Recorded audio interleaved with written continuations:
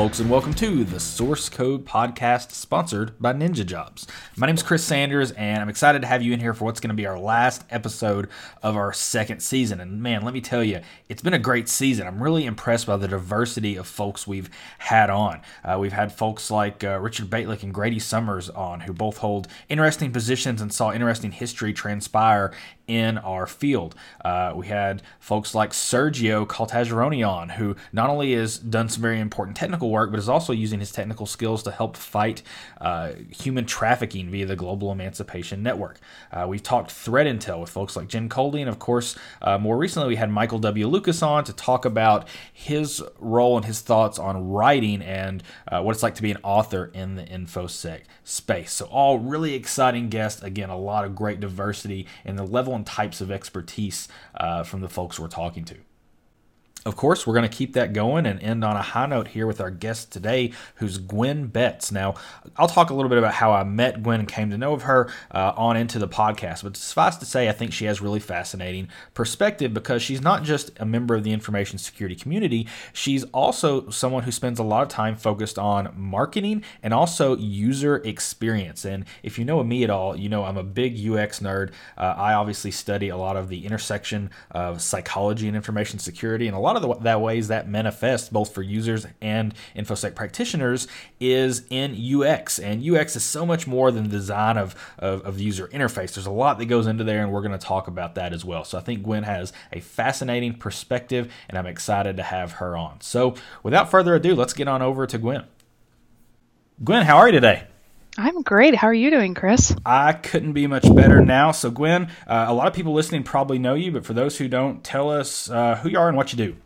Yeah, so hi guys. If you don't know me, my name is Gwen Betts. I am a director of UX at Rapid7.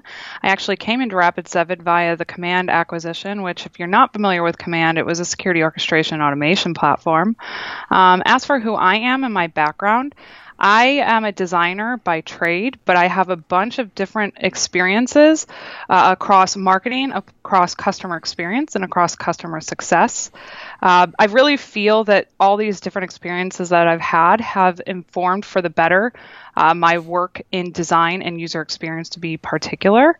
And now in the security realm, especially an interesting hot topic between UX and security, I definitely feel that those experiences have lended themselves for me to better understand how to bring, more secure experiences to the masses. Yeah, absolutely. Now, you've obviously just recently gone from a startup, fairly small company into a much, much larger company. And I guess what that generally means for a lot of people is having to wear less hats. Like you're able to focus in more areas, in one area as opposed to many. And I know with Rapid7, or excuse me, with Command, you were doing UX and also marketing. Are you still doing both of those things with Rapid7, or are you more heavily focused in just UX? Yeah, so I'm definitely heavily focused in UX now. I still work and collaborate with the marketing team, especially during the transition, and we are still going through a transition phase. I like to still be involved with that because I do believe that marketing also influences UX and vice versa, but I don't officially wear that hat anymore. Yeah, that makes sense. Well, I mean, I guess if you think about it, you have to market to your existing customers too, and their primary interaction once they buy your product is the product itself. So it's and how it works and how it presents itself is also a part of marketing. So that makes sense.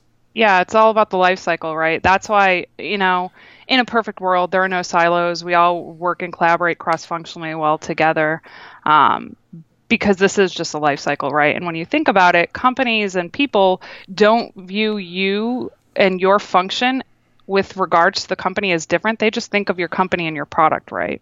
Yeah, that makes sense. Well, let's learn about you, and we know where you're at now, and we'll kind of work our way back up through that. And I know you're in Boston now, but you're not originally a Bostonian. Where's home for you? Yeah, so I'm originally from Toledo, Ohio. Toledo, so that's northern Ohio. Yep, Northwest Ohio. Okay, I'm from Kentucky, which bordered Ohio, but I was from Western Kentucky, so I was a long way away. And really what I know of Ohio is basically Skyline Chili in Cincinnati, which is the southern part, of course. And I know, delicious. Yeah, and I know LeBron James in Akron because I'm a sports fan. I don't know much about Toledo, so tell me something about Toledo and what life was like growing up there. So what I really loved about Toledo was it's a small city. But it is a more progressive city. And I really loved growing up in that environment with different experiences, with different people, with different cultures. And as a city, if you don't know much about Toledo, it is and has been in the Rust Belt in the past, so it's been hit by a little harder times. But what that's created is a city and a people that really just want to hustle and make things work, and I think that's really unique to find. Mm-hmm. Do you kind of? I mean, it's right there. I mean, you're kind of close to Michigan there, and Detroit. I mean, do you kind of consider it kind of similar in a similar vein to like a Detroit or even like a Pittsburgh when you talk about being sort of a Rust Belt, maybe even kind of a blue collar city? Absolutely. It's definitely a blue collar city. And, I always refer to Toledo as mini Detroit anyway, because a lot of the things that ailed Detroit also ailed Toledo because they are very connected cities. For example, right, the Detroit Tigers, our team, the Toledo Mud Hens, are the farm team to the Detroit Tigers. Okay. I'm a big baseball fan. Oh, really? Okay. Yeah. Oh, yeah. So, but, so are you similar are you industries affect them. Go on. Are you a Tiger fan or have you adopted the Red Sox? Oh no, good Tigers! Like I can't betray them. Okay, good. That's good to hear. I mean, I understand sometimes you got to support the home team town, but like your home is Toledo, so yeah, I get that. I don't guess I never realized. I'll be honest. I knew Toledo was up there. I didn't know how close it was to Detroit until we were doing this interview, and I looked and I was like, oh yeah, that's it. Yeah, it's an extension of Detroit, so that's not something I entirely realized about the geography of Ohio, but now I do. So. Tell me, what kind of student were you when you were, middle high school time period? So I loved learning. I loved school. I would consider myself a good student, but I'm definitely someone who likes to learn on their own as well. And as far as high school and middle school, I just loved learning, right? And especially science and technology. And in a lot of ways, I actually picked up web development on my own in those years. This was back in like the late 90s. There wasn't really coursework for this then, especially in the high school level. So I really just had more of an hands-on experiential learning for myself with regards to some of the skills that I have today. Mm-hmm. So you were interested in technology and things like that, and I guess HTML and writing web pages was kind of your introduction to that? Yeah, nerd fact, I learned HTML and CSS and Photoshop so that I can make anime websites. Okay. Well, that's okay. Well, here, I'll match you. I learned HTML and CSS and Photoshop so that I can make wrestling websites. A nerd of a different kind. I like it. Yeah, exactly. So I think there's not too much different there. I still remember the first website I made to show off to all my friends. It was a wrestling website featuring The Undertaker and Stone Cold Steve Austin and all those folks, and everyone was amazed. And I was like, "This is awesome. I'm going to keep doing it." So that is so awesome. Yeah. So whatever works. Now, was there a lot in your school, or was there a lot going on? Like, was there like a computer club, or there a lot of stuff that or any stuff at all that really like helped you, or was this all pretty self-directed? So this is very self-directed. Excuse me. I actually went to a performing arts high school because I was interested in things like theater. I was interested in things like dance, and in a lot of ways, it was a small school, first of all, so there wasn't anything technology oriented at all. In fact, I oftentimes was helping my teachers learn how to use their technology, so it was kind of the other way around, while, of course, getting education from a high school standpoint. But most of it was self-directed for that reason. Okay. That makes sense. Now, what did your parents think about this? I mean, did they think this was like a good use of your time? Did they encourage it? So my dad was actually a sysadmin back during the dot-com boom. Okay. And unfortunately lost his job in that area during the bust, but he was also originally a paramedic, so he just went back to doing that. So I've always grown up with computers, even when I was really, really young, because my dad was obsessed with computers, obsessed with networking. Our entire basement was just full of a ton of computers and experiments that my dad was doing. And even to this day, he still runs his own web server. Oh, wow, that's awesome. Does it have like does he host any of your old anime websites on it anymore? Oh, he totally does. It's kind of embarrassing sometimes, but also great. Yeah, well, I mean, I guess it's like some parents dig out old pictures and like your dad can like dig out old websites you've designed. That's exactly what he does. That's awesome. Thanksgiving there sounds like a fascinating place to be. So while you were in high school, well, I always ask this question, what was your first job you ever had? So I was actually a hostess at a Big Boy. At a Big Boy, the Frisch's with the guy who stands out with the checkerboard and the big hair. Okay, that's interesting. Yeah. How did you like the job?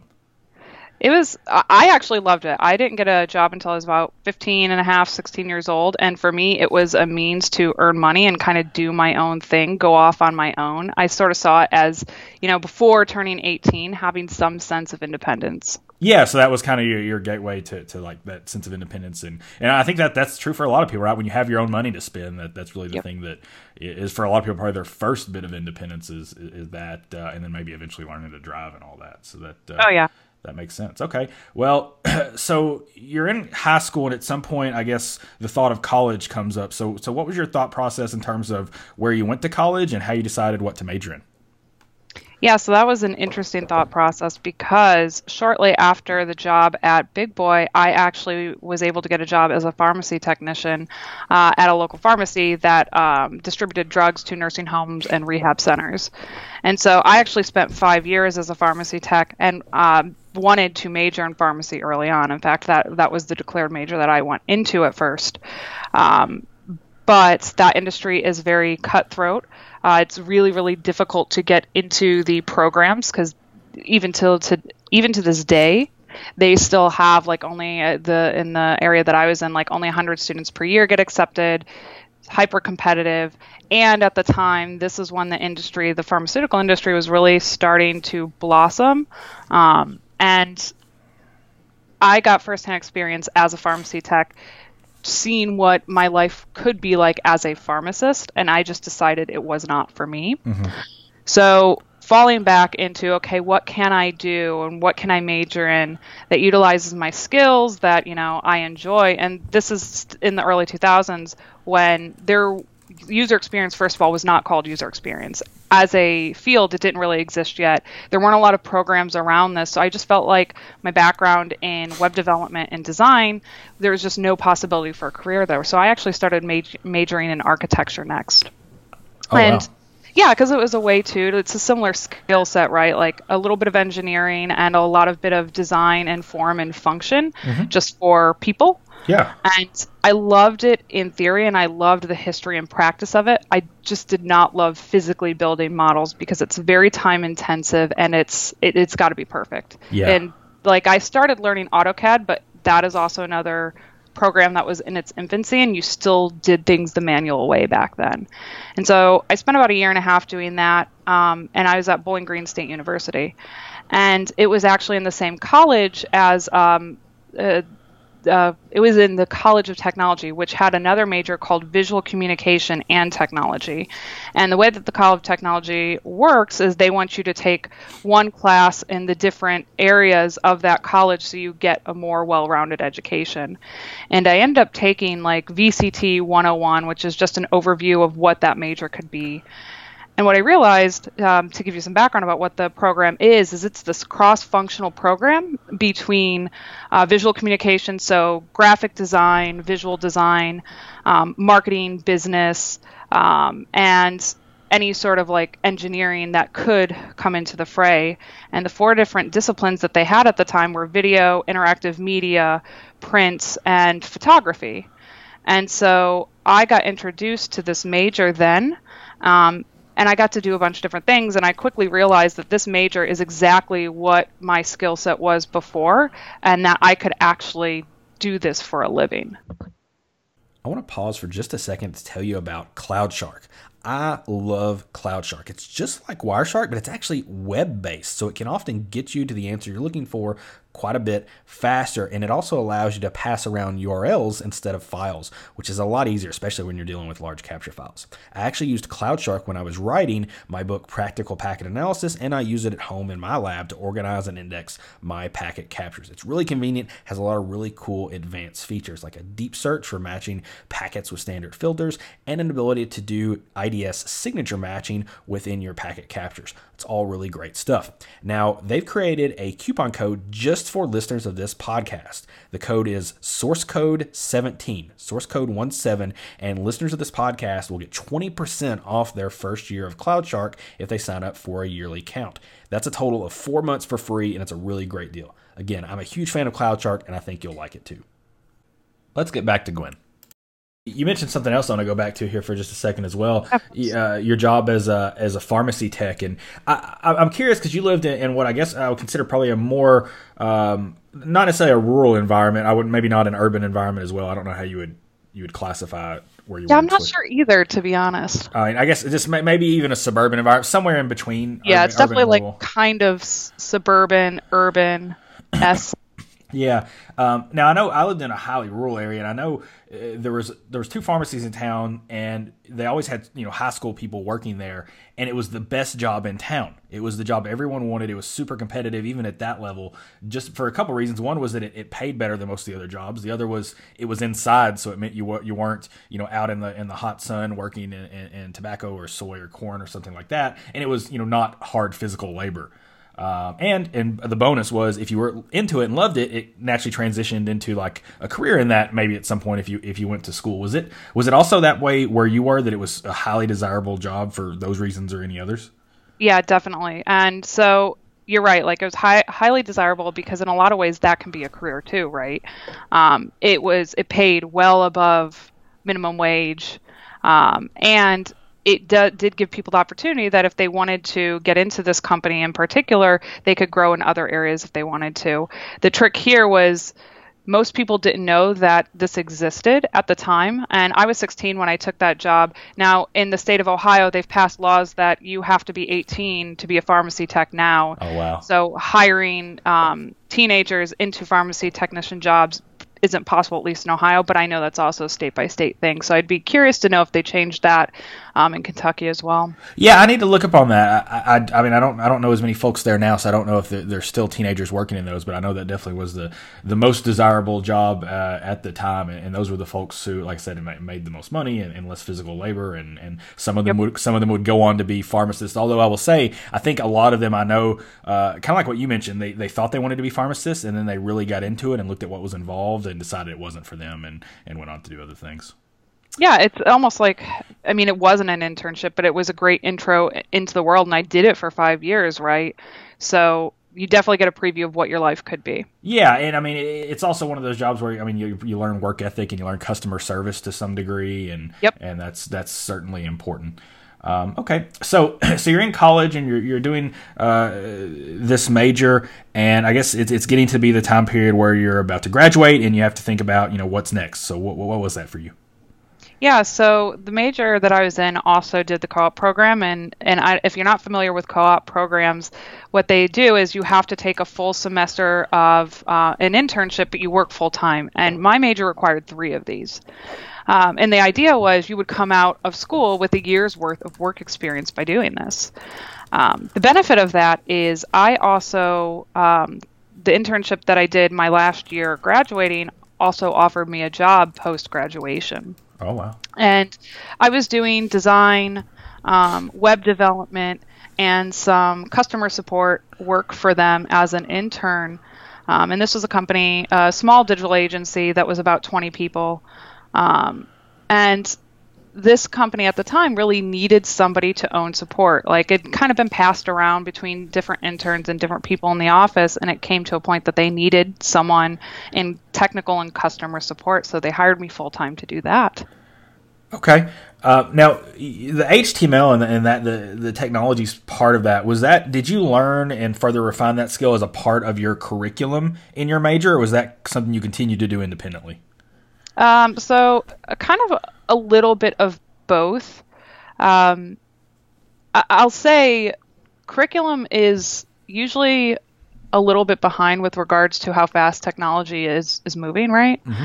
And at the time, like, they were still teaching like tables as, layout versus divs and other more modern ways of viewing HTML and CSS and building websites. Not to say that it was wrong, but it was a little bit behind. So in a lot of ways, like, I started pushing the boundaries on my own and being a little bit more self-directed, but I also met other students who kind of had a similar background as me, so we learned from each other while also supplementing these skills and getting the opportunity to learn real-life application within my co-ops. But I also took, even when I was younger, when I was 15, I did my first freelance job as well, to kind of learn real world application of HTML and CSS and other technologies.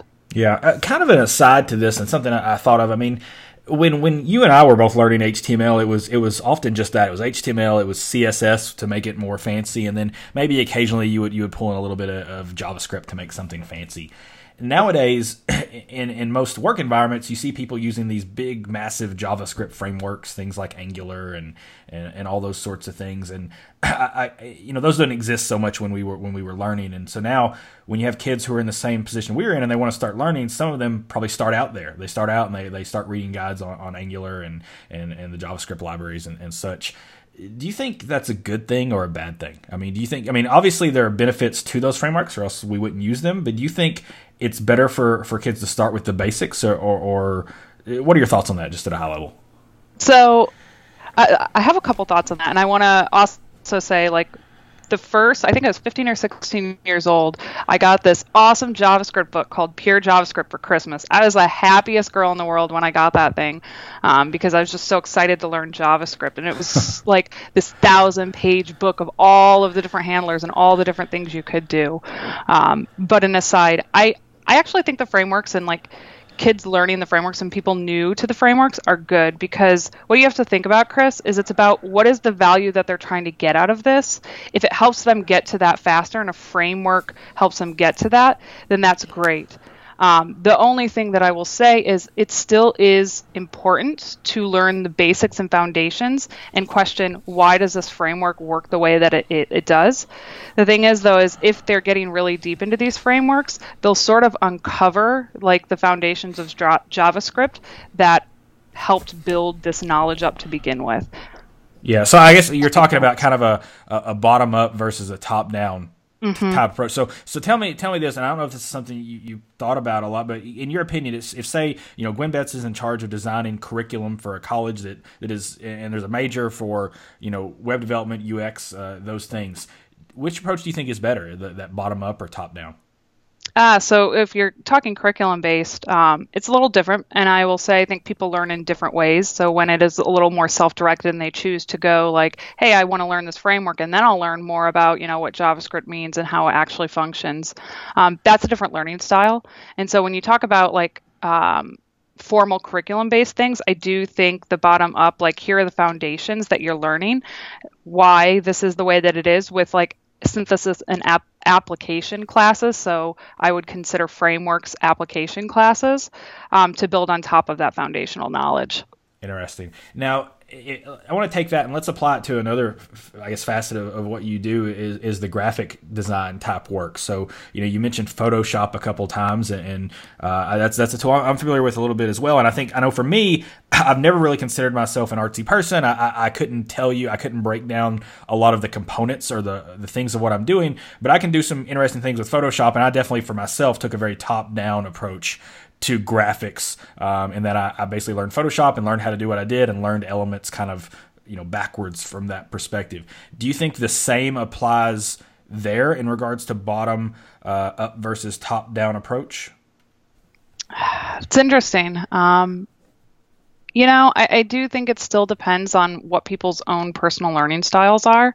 I was someone who, and I'm interested in knowing like your definition of top down. Is that like trying to do it and then learning the basics, or learning the basics and building it up? So when I say top down, I mean basically saying, if someone has a specific thing they want to build in Photoshop, right? And they've never used Photoshop. So they open up Photoshop and they learn how to do it. And then as they're doing that, they learn the components of it. So they're starting with the whole and working down into the individual components. Okay, so top down. Yeah. So that's how I started as well. I definitely started from a top down approach and sort of reverse engineering mentality. Mm-hmm. The way that I mentor people right now is more of a bottoms up approach, because even though, I was able to do it and that's just the way that I learned. Once I went to college and actually took visual and graphic design classes, that was much more the bottoms up approach. I got better, faster, more effective faster when I understood why I was doing the things that I was doing. Yeah, that makes sense. And I think, I guess, from my perspective, there's no substitute for being able to connect some of those fundamental concepts to like real world things and like basically making them matter. And that's probably, I think that I've always thought that's the reason why people have such a struggle with math is people hate word problems. And so the teachers don't give you as many of them when in fact it's the word problems that are, how problems present themselves in life. So if you can connect context. Yeah. If you can consider those basic concepts and connect them to real world things that matters, I think that helps maintain interest. I think, my opinions kind of waver back and forth on top down versus bottom up, and probably the correct answer is with most things is a little bit of column A and a little bit of column B. But I don't know. I pretty much agree with what you said. I just think it's a fascinating thing to consider, especially when I think you and I learned in a kind of a same way, which was probably more of a top down type way. Yep, I would agree with that too. And again, you saying like a little bit of both. That's why I'm always like, it depends. Yeah. Yeah, and people learn in different ways, right? And for every person like us that learned top down, there are plenty that learned bottom up as well. So that's for the folks listening. That's important too. There's not just one way to do this stuff. Correct. So, back to your kind of timeline here. You're now working for this digital agency, and I guess I may be skipping a few steps here, but at some point, security enters the equation for you in the information security space. Does that not happen till Command, or is that something you're interested in before? Where do those things link up? So it did not happen until Command. And so I've always been aware of security in the cybersecurity space and information security, but it's never until I joined Command been front of mind. And when I was given the opportunity to join the team as the first designer and hire number 2 to the team, I was enthralled. And so I remember this day still very clearly. In fact, yesterday was the 2-year anniversary that I joined Command. I had coffee on New Year's Eve with Jen Andre, the founder and CEO of the company. And I only talked to her for an hour, but she blew me away with what she wanted to do and like her own experience. And it made me A, want to work with her, and B, like investigate what design and security could be. Right. And before, like, it always kind of existed in the background for me because I'm designing digital experiences and security is a facet of that. But it never been top of mind simply because, and as I think we'll discuss more, security and UX have typically not been blended well together. And so it just never really came up on the UX side of things. Yeah. So it's almost like you just saw this as another challenge area where you could apply the things you're good at. Yeah, and especially like when you consider the ramifications of cybersecurity, it's super influential and very impactful. And especially with the proliferation of technology growing the way that it is, that's going to be becoming increasingly more important. I want to pause for just a second to tell you about CloudShark. I love CloudShark. It's just like Wireshark, but it's actually web-based, so it can often get you to the answer you're looking for quite a bit faster, and it also allows you to pass around URLs instead of files, which is a lot easier, especially when you're dealing with large capture files. I actually used CloudShark when I was writing my book, Practical Packet Analysis, and I use it at home in my lab to organize and index my packet captures. It's really convenient, has a lot of really cool advanced features, like a deep search for matching packets with standard filters, and an ability to do IDS signature matching within your packet captures. It's all really great stuff. Now, they've created a coupon code just for listeners of this podcast. The code is SourceCode17, SourceCode17, and listeners of this podcast will get 20% off their first year of CloudShark if they sign up for a yearly count. That's a total of 4 months for free, and it's a really great deal. Again, I'm a huge fan of CloudShark, and I think you'll like it too. Let's get back to Gwen. I would certainly consider, you say you've only been, I guess it's been 2 years since that happened. So, you probably haven't necessarily considered yourself part of the security community for long, but you're definitely a part of it. I mean, people know the work you do. They appreciate the work you do. You speak at conferences, you're around, and you're definitely part of that community. And before that, obviously, you were more focused on kind of generalized UX within the space and marketing. Are there any like staunch differences between kind of those communities and user groups and things like that? I think that's something people are interested at because most of us are just security practitioners and we only know the security community versus this broader, UX or marketing community. So any thoughts on that? Yeah, so I'll say every community has their idiosyncrasies, right? Mm-hmm. And every community has like the things that they care about and certain characteristics. But from a macro level, I'll say like the needs and the wants of a community and the way communities typically behave, I don't actually think differ all that much across disciplines. It just becomes like, what are the topics of interest? What are the hot button issues? As individuals, how do we collaborate together and how do we welcome people into the community? But I have found personally that doesn't vary wildly across different communities. Mm-hmm. That makes sense. Tell me this, and this is something I've struggled with. Is I'm a business owner now, and I do a lot of my own marketing, and marketing to security people is a challenge for a couple reasons. I think one of those is there's just so much snake oil out there, and things that are marketed as the ultimate solution when they're far from it. And also, I think security people are generally a little less trusting of marketing, and people don't like having their they don't like unsolicited emails. They're more privacy aware, things like that. Is that something you struggled with when you started marketing specifically to security people? To be honest, no. But I think there are a couple of reasons why. I will agree with you that security folks are very skeptical by nature, and I think that's a good thing, right? Security folks and privacy and security are not the same thing, but there are definitely a lot of overlap. So they're very concerned with their information being, information that another company may or may not need being misused in some way, shape, or form. So I can also understand that skepticism. But I agree with you that there is a lot of snake oil out there, and there's a lot of FUD out there as well that makes the problem worse. Right. So it ends up making people just very hesitant to trust marketers as a whole in this industry. But one of the things that I fundamentally believe, whether it's UX, marketing, anything, like if you are making something for the community, you need to deeply understand the community, the users, the people. And to do that, you have to actually embed yourself in the community and become a part of it. Right. That makes sense. And so, yeah, to answer your question, I actually did not find it hard to market in this space for that reason, because I think this industry craves real authenticity. It craves like people to people connections. And so one of the things that I think the future of marketing as a whole, but is especially evident in security, is community is the future of marketing. And marketing from a people standpoint, so like the people on your team and your company talking to other people. That's where we did really well. That's what we did really well.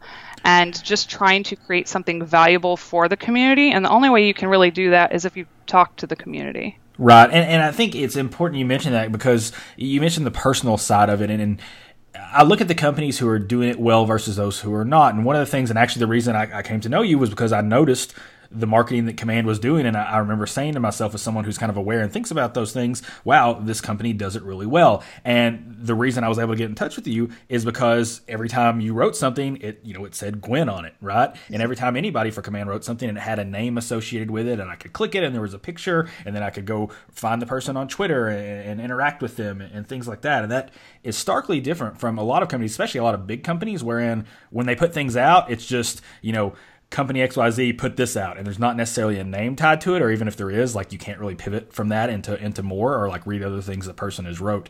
But with what y'all did with Command, like I said, it very much wasn't the case. It seemed very personal. So I guess that's something y'all really set out to do.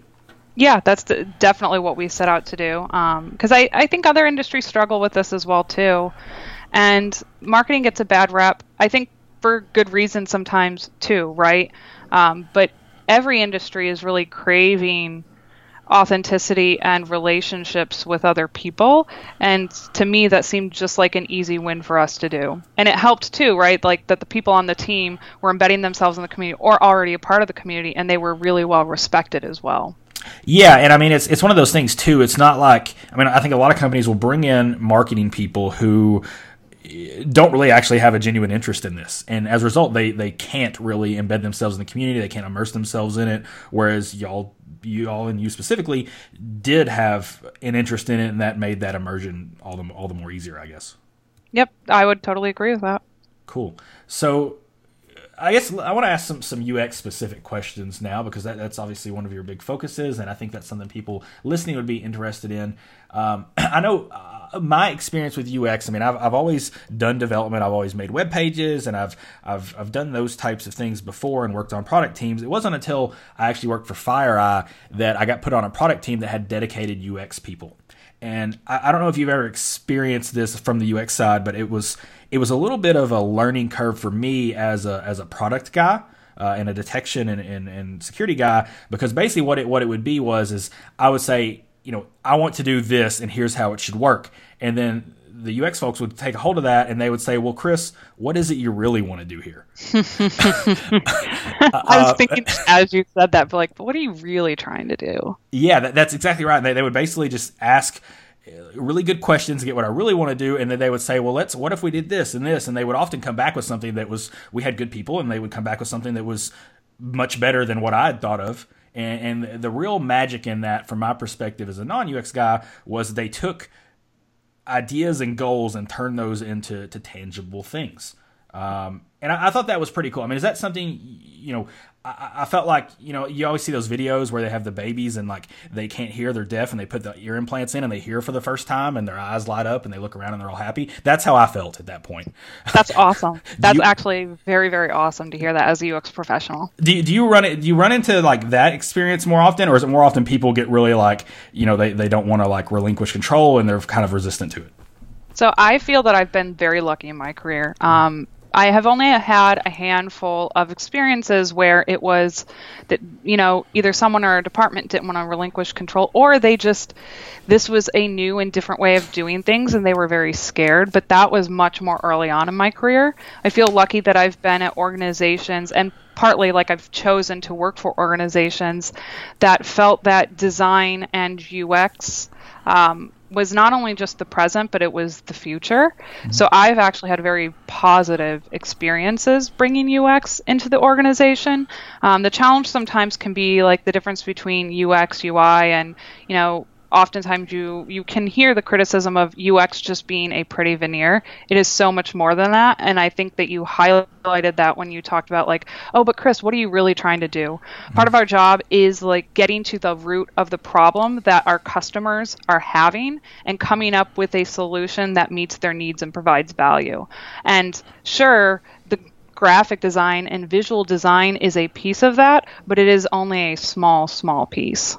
Yeah, that makes perfect sense. And I've always thought, too, I mean, I was also fortunate in my career there in that the UX person I was dealing with, basically, we went through that process of, Chris, what is it you're really trying to do here? And what he came back to me was really good. He did good work. And I guess that's probably critical, because if that person would have came back to me with bad work, it might have jaded me towards the process and I would have been less likely to do it. So that's probably the good thing. And honestly, that probably speaks to your good experiences, because you're good at this and people appreciate good work, right? So that's, I would imagine, a key part of that. Yeah, then there's also elements of collaboration too, right? It sounds like you went to your UX professionals and you wanted to work with them, right? That attitude matters. Yeah, well, and I'll be honest, I don't necessarily say I wanted to work with them, but I was at least open to the idea. I'm not without ego, and it's not one of those things where I was I think I can figure this out on my own, but somebody was like, you should go to UX. I'm like, all right, and I did, and it was a great thing. And it honestly, my experience working with UX people over there, and we had some good folks, was it just really opened my eyes and helped me learn more about things I was already doing and learn more about UX in general. And it was just a very rewarding thing. It's nice to hear. That is really so. The open, yeah. As long as you have the attitude of being open to new things, it's good. Yeah, well, and that's life in general, right? Open to new Absolutely. Experiences, open to new ways of thinking. Now, what and this is kind of a broad question, and it may be a little cheesy, but in terms of UX, do you have an overarching philosophy or guiding principle for what you do when you design? I do, absolutely, and we've kind of touched on it throughout this conversation. But for user experience, you're creating something for someone, right? You need to deeply understand your users. And we talked about this. You need to embed yourself in their community, because how can you understand them if you're not a part of, their community and talking to them and actually learning their true pain points? And part of that means building deep partnerships with them. So if you want to build a product that benefits them, you need to involve them early and you need to involve them often, because ultimately we are making these experiences and software to help them solve a problem. It doesn't really make sense for us as professionals to go off on our own and design something in a silo, right? Great software isn't made in a silo, and great design systems includes the customers that consume the experience. That's wonderful. I couldn't agree more. That's awesome. So I guess kind of the flip side of that, there's a lot of bad UX in security. Some people might say most of it's bad. Maybe that's a little cynical, but what I see more often than not is people will have good bones of a product and a product that can actually do some pretty useful things, but they just slap UI on it without actual, designing actual experience or thinking about experience. And as a result, like it's nearly unusable. And it's like, the product can do what you want to do very easily, but because of glaring oversights, it's just not entirely usable. Why do you think that happens so often in security specifically? Yeah, so I think there are a lot of factors that play into this, right? So first, let's take a look at the grand scheme of things. UX as a discipline is actually pretty relatively young. It was maybe only about 10 years ago that we started calling it UX, even though the underlying discipline did exist. It just really existed in a fragmented form. When you think about that, many companies really have only started investing in UX in the past 5-7 years as a differentiator for business, and started to realize that good UX and usability is a key to not only user adoption, but usage of the product long term. So what I think this really means is that UX just recently not only got a seat at the table, but we finally have a voice as well, right? Mm-hmm. So we're starting to be inserted into the product delivery lifecycle. And there are interesting parallels with security there as well, right? Because if you look at the history of security, they haven't always existed in the product delivery lifecycle, right? And that's kind of the movement that we're seeing now in this space is like, how do we get security at every stage of the game? That was UX about 5 years ago, right? And so when we look at security products and security measures, I think historically what has happened is because UX hasn't always had a voice, we haven't known how to mix it in with security. And on the other side, because security hasn't always been embedded in the life cycle either, they're now figuring out, when we as product people are trying to figure out how to embed that, they're just seen as conflicting sources then. So I think the real challenge where we've arrived at now is how do we bring these two in together? And to me, what I tell other designers who are potentially looking to go into security is it's a real green field of opportunity, because these are very complex problems that aren't really solved yet. But to me, that's what I look at the history and why security products in particular, haven't always been usable, because they haven't involved a UX professional early and often enough. Mm-hmm. Do you think competition has anything to do with it as well? Because the reason I ask is if you look at security, even as little as 5 years ago, there was often in every product space, there was just one product. And now when there's 5 or 6, they have to differentiate in some other way. In UX, when you say there's opportunity, I mean, that's really one of the greatest opportunities to make those products really hit home. Yeah, absolutely. It is a business differentiator, right? And I already touched on a few reasons why, right? Like, if it's easy to use, it's easy to adopt, it's easy to, bring value faster. And when you're selling a product, that's super important. Mm-hmm. That makes sense. Do you ever see UX as part of, or at least kind of a subset of psychology? Because I don't know, I'm a psychology guy, and when I think UX, I can't think 2X too long without moving in and like basically finding myself reading social psychology or cognitive psychology research papers. Yeah, absolutely. So I like to consider it perception, but it's psychology. And if you look at a lot of UX professionals, especially at the academia level, they come from backgrounds of human factors, which is a form as well, or a subset of psychology. Mm-hmm. So there's definitely a lot of psychology and perception involved. Yeah, and I guess a lot of the research methods are even the same, wherein you have control and sample groups. You're doing probably a lot of A/B testing type things, and it seems like a natural fit.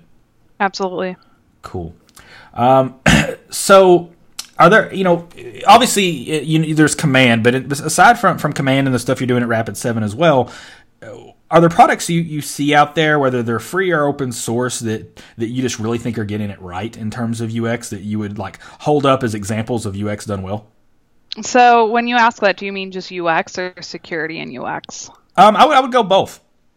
Yeah. So I always love this question because I always feel like I can't answer it because I'm like, oh, what are all the products I've used that I love to use? And so I will say like a non-security product that I always come back to, and I give this as an example, is Spotify. I've been a very, very early user of Spotify, even back in the day when its UX wasn't that great. However, the service that they provided to me and the value, honestly, that they provided to me was worth the pain. And so what I think this really highlights is also UX does not equal UI, but form follows function. And if the product itself is bringing value to you, and even if it's a little painful to use, but it's giving you the value that you need, oftentimes people can be a little more forgiving of the experience. No, that's not to say that experience isn't important. It is wildly important. It's just about how do we provide that value faster and get them on the product faster, right? Yeah. But in regards to when I think about security and products that have sort of changed the way we do things, I think of Duo and Okta as examples, right? So they took a clunky concept, 2FA, and added a better experience around it and more options of experience to make it easier to adopt. And I actually really credit Duo and Okta for, at least so far, the adoption of multi-factor authentication. I want to pause for a minute and tell you about one of our newest sponsors, Ninja Jobs.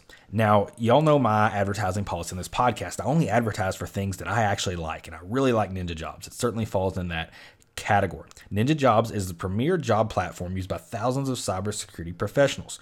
And that's whether you're looking for a job or trying to fill one, Ninja Jobs has you covered. If you're considering a change in your job or just looking for your new challenge, or maybe you just want to see what's out there, Ninja Jobs is a free platform with hundreds of jobs posted weekly. You can register for free and begin your search right now. Now, on the flip side, say you're struggling to find top talent for your organization, you're having trouble filling a specific position. Skip the recruiters and head over to Ninja Jobs. You can register for free, and you actually have a special promo code for listeners of this podcast. The promo code is The Source, TheSource, The Source, and that'll give you 10% off your first job listing. If you're looking for a job or looking to fill one, I highly recommend you spend some time and look at Ninja Jobs. I think you'll like what you see. Let's get back to Gwen. You mentioned form and function, and a form kind of following function. And this is something I've thought about a lot as well. And I remember, again, going back to my time at FIRE, and also even my time in the Department of Defense helping design security products. One of the things I did in both places is I took tools that were actually incredibly old. So I took tools, which I know you're familiar with Squeal and Elsa, and taking those that have been around for a really long time. And no offense to the folks who created those, I know those folks. The tools are fantastic, but they look horrendous, and they look dated, and they haven't really changed. Like, they haven't changed in a decade or more for some of them. But they still work. They still have staying power. People still use and love them. And despite better looking things or more modern things, people keep going back to those tools. So, when you as a UX person, when you see that sort of thing, I mean, I'm sure you see that as an opportunity to learn from like, what are these things doing right that people would stick with these after so long? Is there a specific approach you take to like dissecting those things and figuring out like why they have such staying power?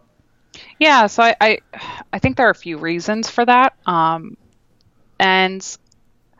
there are a few things going on with that. So these tools came about in an era where, again, UX wasn't really an influence in the creation of products or tools, but ultimately why people adopt any tool in the first place, and we talked about this a moment ago, is the value it provides, right? And that's why these tools were new at the time, and there's nothing else really out there that did this, or if it did, it wasn't super powerful. So these tools in particular delivered on the promise of value to their users. And even if it was just a little bit of painful to use, or now in retrospect, right? Like, I think it's also something we should point out is we're looking at it from 2018 saying like, hey, these tools do not look great anymore. But maybe at the time that was the style, right? Mm-hmm. And so I think it's a little bit of UX, being more of a newer discipline and looking at it from a retrospective point of view. Mm-hmm. But ultimately, it doesn't matter how beautiful something is if it doesn't work or deliver on the promise of value. A good experience will certainly make the usage and adoption easier and faster. But if the initial value isn't there, no pretty veneer is going to fix that. Right, absolutely. I want to talk a little bit about kind of some of the the mechanics of your job, just again because you're the first UX person I've had on the podcast, and a lot of people probably don't have familiarity with UX. So, in terms of tools that you use, what would you say are the top 2, 3, 4, 5, however many you can name, tools that you spend the most of your time using when you're doing things related to UX? Okay, so I'm going to start the discussion. I'll give you some tools, but I also think it's important to think about like guidelines and principles because the tools don't necessarily make the job. The guidelines and principles do. Right. So the tools that I use, I have historically used the Adobe Creative Suite for graphic design in particular. So we've got Photoshop, we've got Illustrator, and we've got InDesign, and those tools in particular do different things depending on what you're trying to do. But Sketch for UI in particular, Sketch app, is probably the tool of choice for creating mockups. We use InVision as well to actually create interactive prototypes. And then I will very typically still use like HTML and CSS if I need to do something beyond what InVision can do. But those are really the only tools. Like there are other tools we can get into and talk a little bit deeper about when we're delivering product and how we deliver experiences for onboarding and things of that nature. But again, it all comes down to like a subset of just a few different things. Right. And I guess, and just to interrupt real briefly, and this is probably an important distinction for folks who are listening that UX doesn't equal UI development, right? Because I guess you're not at this point developing the UI code for the product, right? Correct. So typically the life cycle for us from just a UX standpoint goes, there's a problem, right? So let's do some user research about this problem, get to the heart of what the problem is. We want to treat the cause, not the symptoms. So there's user research involved. And then once you've clearly identified what the problem is, you'll make a set of requirements, and we do that with user stories and a couple other different methods to say, clearly identify here's the problem and we need a solution to fix this. We'll move into the design phase, which is talking about interaction design and mockups and wireframes. And there are a bunch of different assets artifacts rather that come with each of these different stages. But the goal really is to try to build something really quickly, validate it with our users. So take what we design and build this prototype. No HTML and CSS, right? This is not a product, but we're building a prototype. Take it to our users to validate, test it with them, make changes that we need to, make sure we're going on the right path. And then once we get to the stage of like, okay, we have designed something that meets, the user's needs and will solve their problems. Now this is going to go into development. Now the relationship between UX and UI development, that's always an interesting subject. I've seen some places where it works really, really well, and I've been in other places where if you talk to the UI development people, they'll say the role of UX is to make mockups that are very difficult for us to build. Is that something you've experienced? Again, I've been very lucky. I think so. I have been very lucky in my career that I've been able to go to companies that typically want to be more collaborative. But I root that out in interviews as well because that's what I'm looking for, very team-oriented, collaborative environments. And so when we look at UX, and at least UX as an organization, I actually look for organizations, whether they're big or small, that everybody values the different inputs. And so there's an argument to be made for specialization versus generalization. I'm a generalist with like a deep expertise in a few different areas. And I don't expect everybody to be generalists as well, but one of the movements that you see in UX now, and I have for a couple of years, is this move away from everybody specializes to you can still have specializations, but you need to understand the complementary pieces in the life cycle. Because to your point, Chris, I think what happens is when you have everybody highly specialized, and I've seen this in organizations, what happens is they become silos and they just lob it over the wall one to the next. And once that final experience gets delivered to the customer, you can feel the stitched togetherness. Oh, yeah. And it actually doesn't feel like a cohesive experience.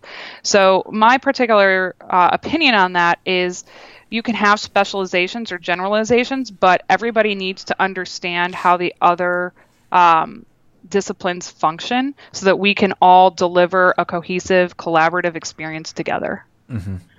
That's fascinating. Yeah, that's interesting. Now, as you look around security and other areas of the field, and you obviously interact with a lot of tools, and you look at a lot of tools and how they're doing things, are there any particular areas you see that are just ripe for better UX, that where we're maybe doing things well, but we could do things so much better with better security experiences? So like security experience as a whole, whether it's like a security measure or a security product, I like to think of it in the way that I've talked about it in talks and writing, is where we can have the biggest impact as designers are what are the areas where customers or consumers put in their information and log into an account, right? Because those are also really easily breachable areas.